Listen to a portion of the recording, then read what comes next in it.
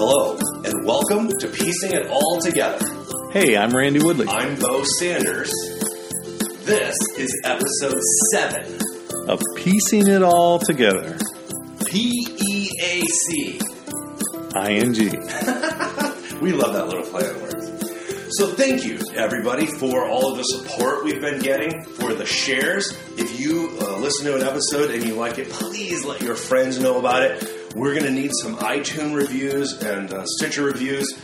Even if you hate it, give us 5 stars and then say why you hate it. That'll be a good trade. We'll exchange that. But we are loving the interactions, and we want to say thanks to everybody for your feedback and your comments, your questions, and your suggestions. They are helping us a lot as we find our footing with this new platform. And for our Patreon supporters, we want to say thank you for that vote of confidence and that support. We are glad to be in this with you together. Hear, hear. So what you're going to hear on today's episode is a little bit different. Randy had been invited to an everyday revival last week, and we were up in southeast Portland at Sunnyside. It was called Love Thy Neighbor. Love Thy Neighbor. And it was in a partnership, in a way, between a group you're well acquainted with, the Inhabit crew. Right, the Parish Collective folks from up in Seattle. And then my denomination, the United Methodist, have partnered with them for this Love Thy Neighbor revival series. This was the first one, and you got to be the final presenter at the last. It wasn't a keynote. I closed it. The gathering at the end.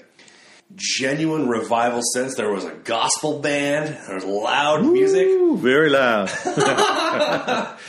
But what you had been asked to come and talk about was actually the 8 fallacies. Well, 8 fallacies of the Western Christian worldview. And that's what they asked me to speak about. I'm not sure there are only 8. But there were just maybe enough time just to get 8 in. I got to admit, now, when I got in that, because I came from a sort of a Baptist-y, even though I was raised in Michigan, I was raised in what I call a small pocket of the South up near Detroit, because everybody was moving up north to work. All the poorest people were moving up north to work in the factories, the automobile factories. And so my dad says down in Mississippi, they taught him the 3 R's, the reading, writing, and rode to Detroit. So I ended up being raised in Michigan around a bunch of Southern people, and as a child in a Southern or American Baptist church that was sort of full of Southern Baptist people. So they knew what revival was. I knew what revival was. It was everybody sort of pulls out all the stops, and you either put up a tent or you have a guest preacher come in, and there was that sort of kind of atmosphere, but with a little more mixed ethnicities around and than what you usually see, and a little louder music, maybe gospel music, and so I have to say, actually, before the 8 fallacies, I did a little bit of preaching. You did? I did some revival type preaching. Yeah, you got into it. If people want to hear that, they can let us know. But it's not something I get a chance to do very often, and so it was. But it sort of all came back to me there. So. It's like a muscle you hadn't exercised in a while. That's right. Like riding a bike.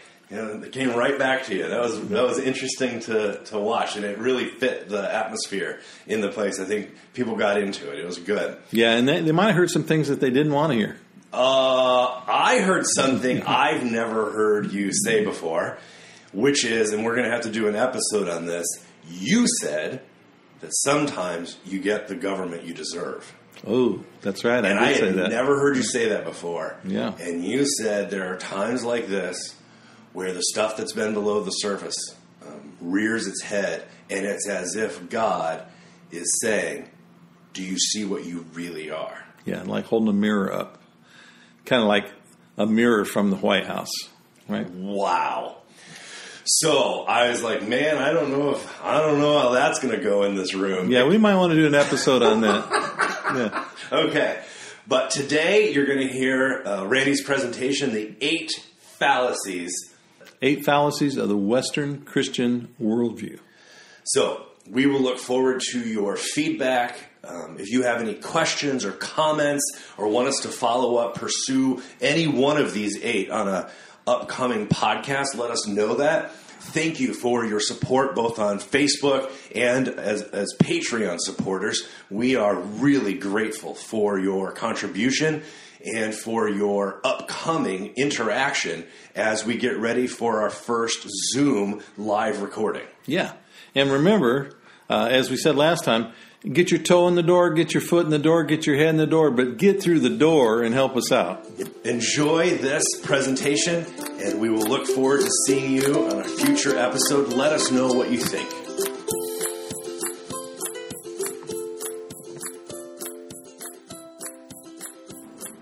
This is Jesus and Empire. And how we get that, that's what I want to talk about a little bit today.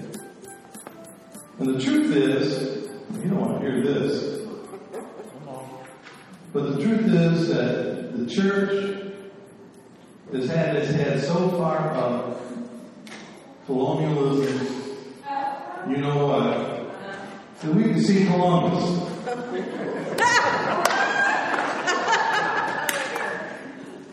Hashtag. Go ahead and do it. Right. You can need these extra minutes asset.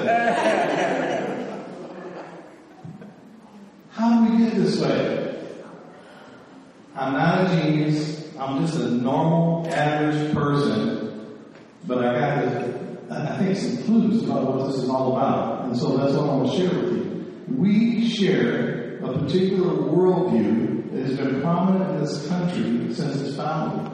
That worldview is not just a Western worldview, but it is a Western Christian worldview. It is one that's been so enmeshed with Christianity that we cannot separate ourselves from empire.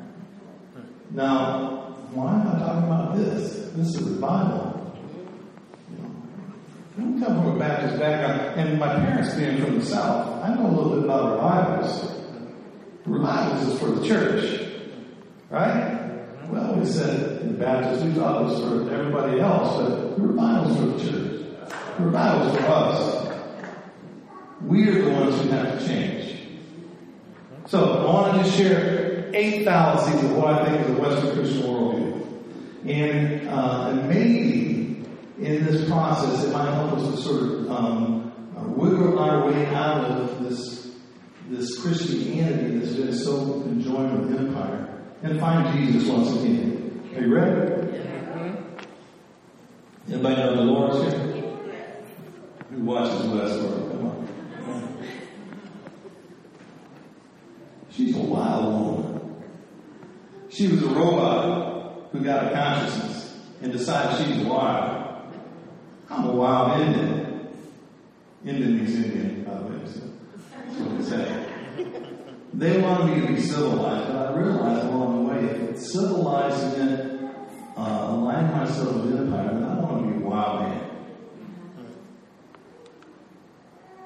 So, after 500 years of our native people observing what's been going on, we have a little something to say. You know, we had a little bitty dog in our house. His name's Yona. It means bear. He's about yay. And he's got a real loud yapper. And, you know, when we first got Yona, I would get up to walk to the bathroom or something like that. I'm not going to train my age to tell you how many times a night I have to do that. And I would walk and accidentally kick Yona.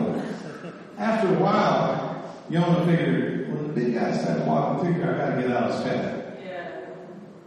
So as native people, we've been watching white people for a long time. You know, we always think there's some equivalency. It's like sort of like, well, we need to learn about each other. Nah, you need to learn about us and other people. But we know a lot about you. We become experts. The first, what I call the foundation of fallacy. is dualism. What is dualism? Dualism is that worldview that says the material is not as important as quote-unquote spiritual. Okay? It says that your mind is more important than your body. Or your spiritual life is more important than the earth. And you can see what kind of trouble that's gotten us into. Right now the earth is angry. Mother Earth is fighting back. She's like, well, if you're going to try and get rid of me, guess who's going first? See, everybody's always worried about, we have to save the earth. I think we have to worry more about ourselves. Anybody who messes with Mother Nature knows that she always wins.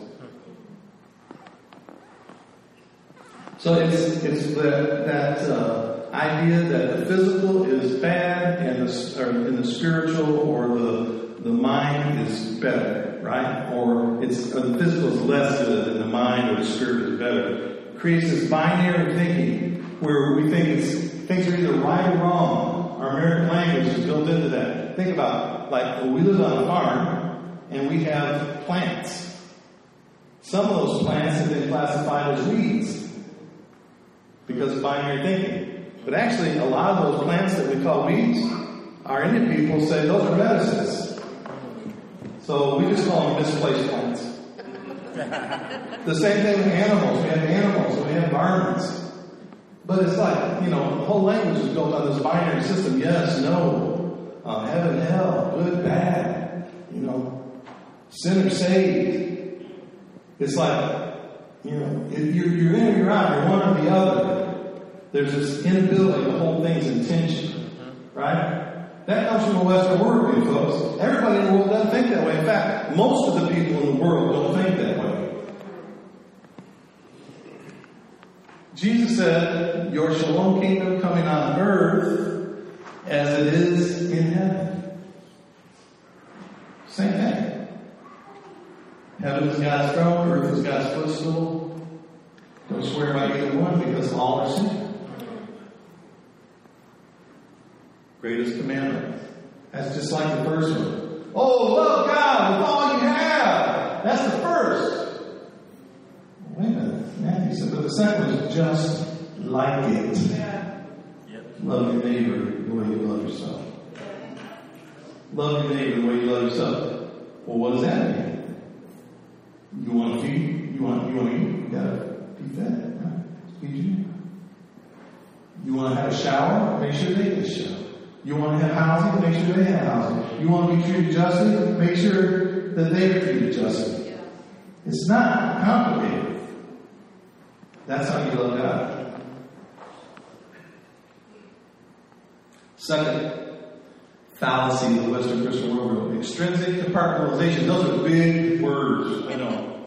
Extrinsic, outside, compartmentalizations to reduce. There's reductionism in Biden and classifies things into many parts with little attention to the whole. Creates unrelated categories, right? We do that in theology all the time. We segment God up into this actual salvation, and this is incarnation, and this part is, the ecclesiology, and this part is, eschatology, the future things. And so then those things begin to be studied as if it's not all one picture. We do the same thing with our bodies. We have podiatrists, we have cardiologists, and we have, neurologists and all the rest. And it's wonderful that all of those things can be studied in depth. And that, the Western mind is great at that. It's wonderful. But guess what? When you go to treat a person, you can't just treat them like they are a heart, or they are a foot, or they're just made of nerves. Because if they're not all talking to each other, and most of the time they're not, you get treated not like a whole person, but as a part of the person. That's what extrinsic categorization does. And that's part of the Western worldview. We do it without thinking. We don't think in wholes. We don't think of a whole system. Jesus said, sweep out the whole house. Make sure you get the whole thing right? Because if you don't, it's going to come back and bite you. That's my interpretation. Hierarchy. Wait a minute now. What are you, an anarchist? I'm still trying to decide that. Hierarchy. Oh, everything's got to be done decently in order, right? That don't mean someone has to tell somebody else what to do all the time. So, in about 100 AD, let me do my PhD thing now. A guy named Ignatius of Antioch tried to contextualize the church to the Roman Empire. And what he did was he said, the Roman Empire, it was basically a military force. And he said, okay, let's make bishops like field marshals. And let's make pastors like Catholics. And on and on. And so the hierarchy began to develop. And so those things that you see in Scripture, pastors, bishops, etc., all of those which are found only in the plural, by the way,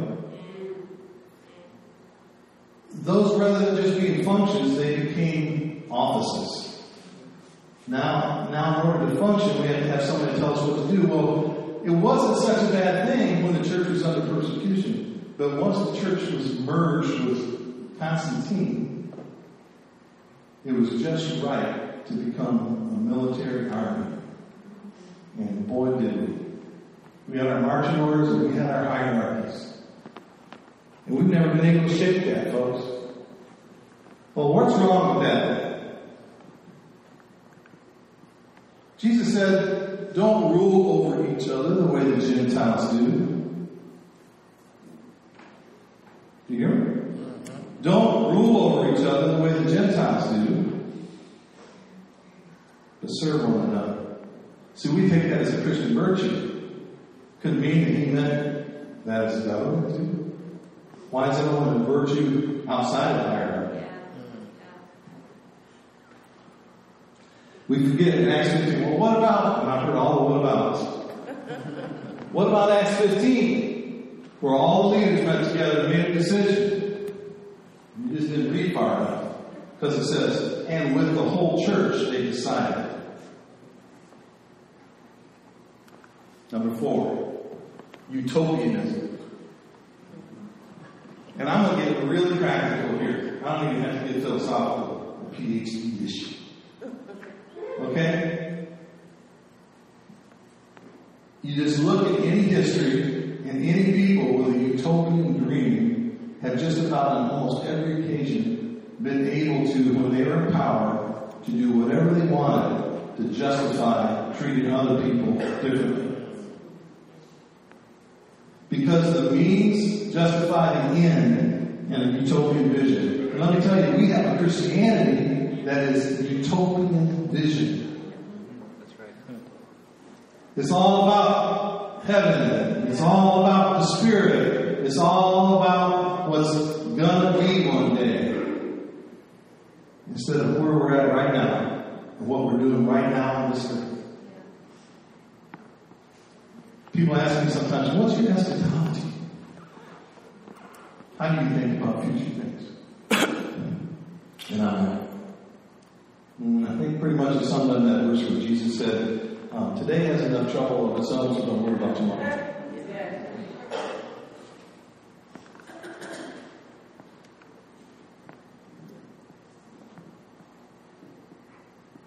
Jesus talked about the kingdom of God being here. Number 5, individualism. We all know about that one. I don't have to preach on that one. We know that we're probably the most individualistic society in the history of the world. But when we read the scriptures, we read it about me, not about us, not about my community. And yet it was written by people who had no idea of what we're talking about right now. It wasn't written by people who thought individually. They were people who thought corporately. They were people who were concerned about their whole community. That's why I kind of like hanging with the Paris Collective people. Because, at first I was kind of scared. But then I was like, it's kind of like sounding biblical a little bit. Being concerned about their whole community, their whole parish and stuff. So we were like, I think we can hang with y'all for a while. So they lost this corporateness. They interpret the scriptures through the big me. Yes, for me. As a byproduct of being for us. Right? Competitiveness comes out of this individual. Not that that's a healthy competition. It's kind of a good thing. We have fun with games and other things like that. But it's when I have to beat you in order to win. Yeah. Majority rule, this is the craziest thing. My pastor at our Indian church, we all got together and we talked through things, and it was consensus driven, right? Yeah. Now, how do you run a whole church that way? I don't know. It just kind of works out. But, this whole thing of where I've been in other situations where we all get together and decide whether this carpet has to be blue or green, and 51% says blue, and 49% says green, and everybody walks away angry with each other. I don't think that's how a good operational model. And so maybe we need to rethink that individualism that drives this stuff. Jesus said, love one another, where 2 or 3 are gathered. There's 31 one another's in the New Testament. Love one another, encourage one another, admonish one another, be kind to one another. All of those kinds of things. It's all about us, not about me.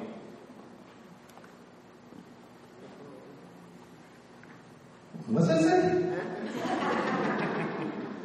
Wow.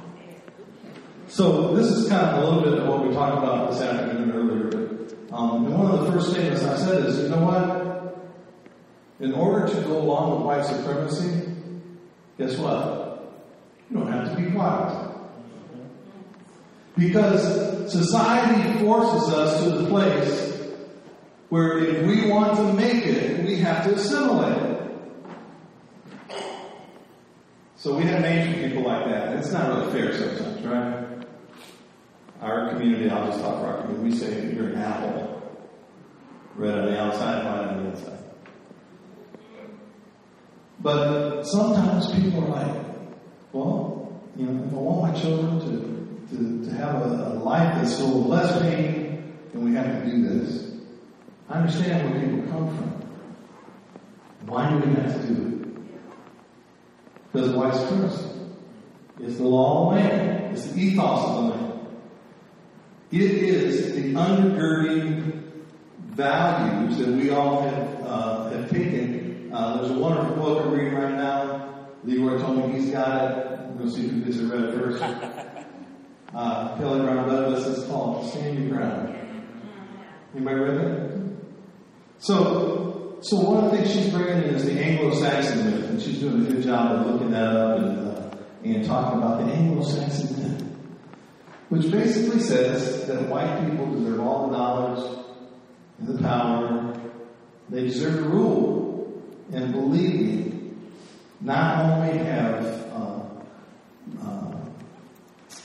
presidential orders been used to make that happen, to actually kill people, Native American boarding schools, reservations, Jim Crow, all of these things by order of the president, the Japanese internment camps. So we give the president that much power. That's not really democracy. All of these things have been done by presidential order. And people went along with it. Why? Because they're complicit.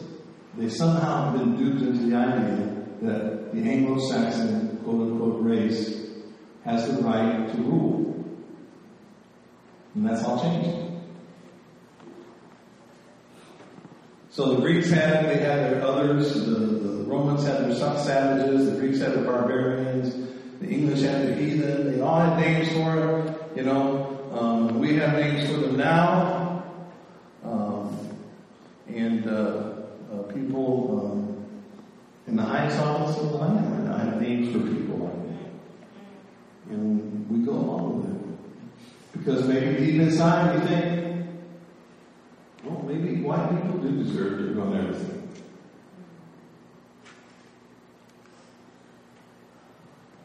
But Jesus, when he was in his hometown, speaking to his Jewish homies,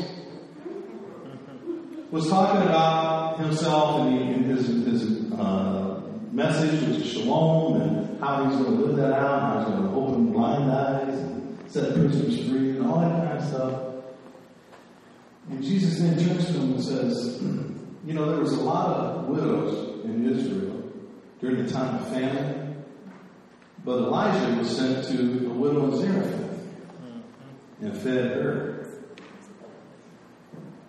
And then he turned and said, oh, and there's a lot of, and remember at the time, the Syrians were the occupiers of Israel.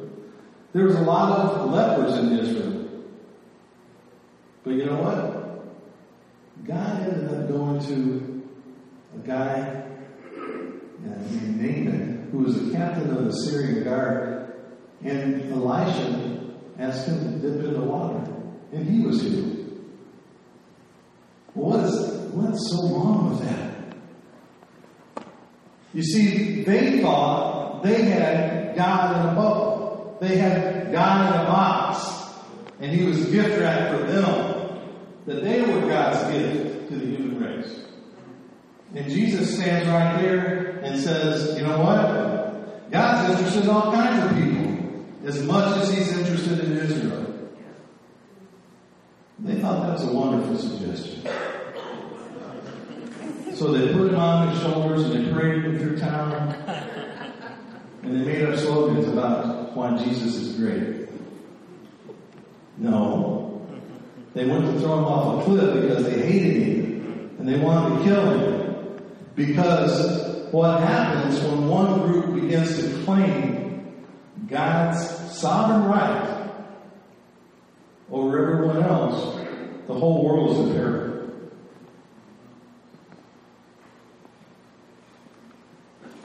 Seven, materialism. Things over people, greed. J. Paul Getty, right? How much money would it take for you to be happy? Just a little more. Just a little more. We love our stuff. I got my iPhone over there. I love my stuff. But stuff is not more important to people. And so that's a lesson that we're having to learn. Stuff is not more important to people.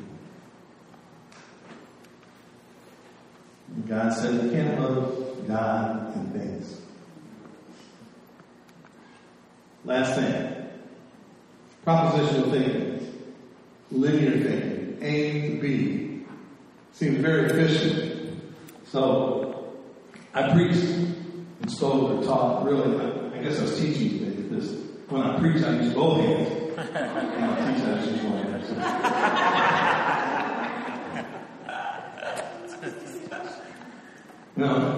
I didn't give you 3 points in the poem. Because we think that's the most efficient way to communicate. We figured it out. We teach it. We preach it.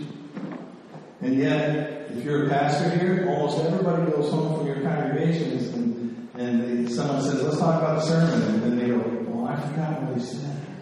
Or I forgot what she said. Well, what about the children's story? Oh yeah, let's talk about that. Right? Because we remember story. Now you're going to forget everything else I said, but you're going to remember something about my own experience in my life. You're going to remember what I said about Jesus in my life, which is the most important thing anyway. So, story is added for entertainment in our system. But Jesus spoke, not exclusively, but almost exclusively in story. And I've read a figure that 70% of the Bible is story. And then the Old Testament professors at my seminary corrected me. They said 90%. 90% is story. And yet we figured out a better way.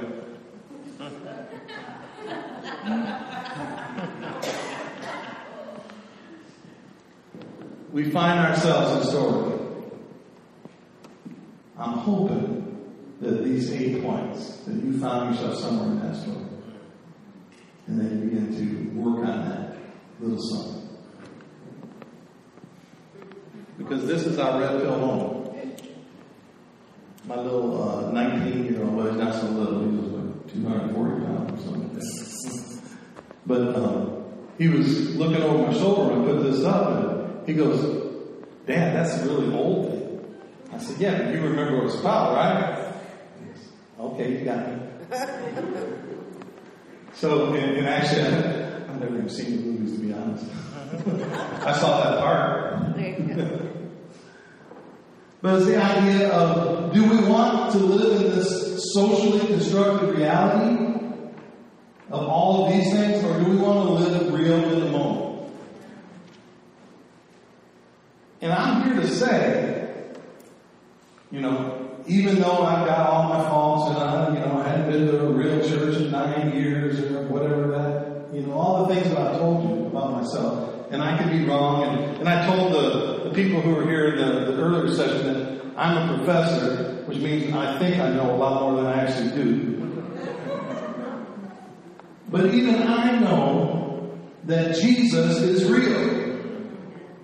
And that Jesus will walk with us together. Jesus will walk with us together. Are you ready for that? Yeah, I'm glad just a few people answered. Because if you're not ready, I don't want you to answer. I want you to think about it. I'm not going to say, "Are you ready for that?" and have everybody, do what I call hokey pokey. Do it because I said, put your right foot in, put your right foot out, I want you to think about it.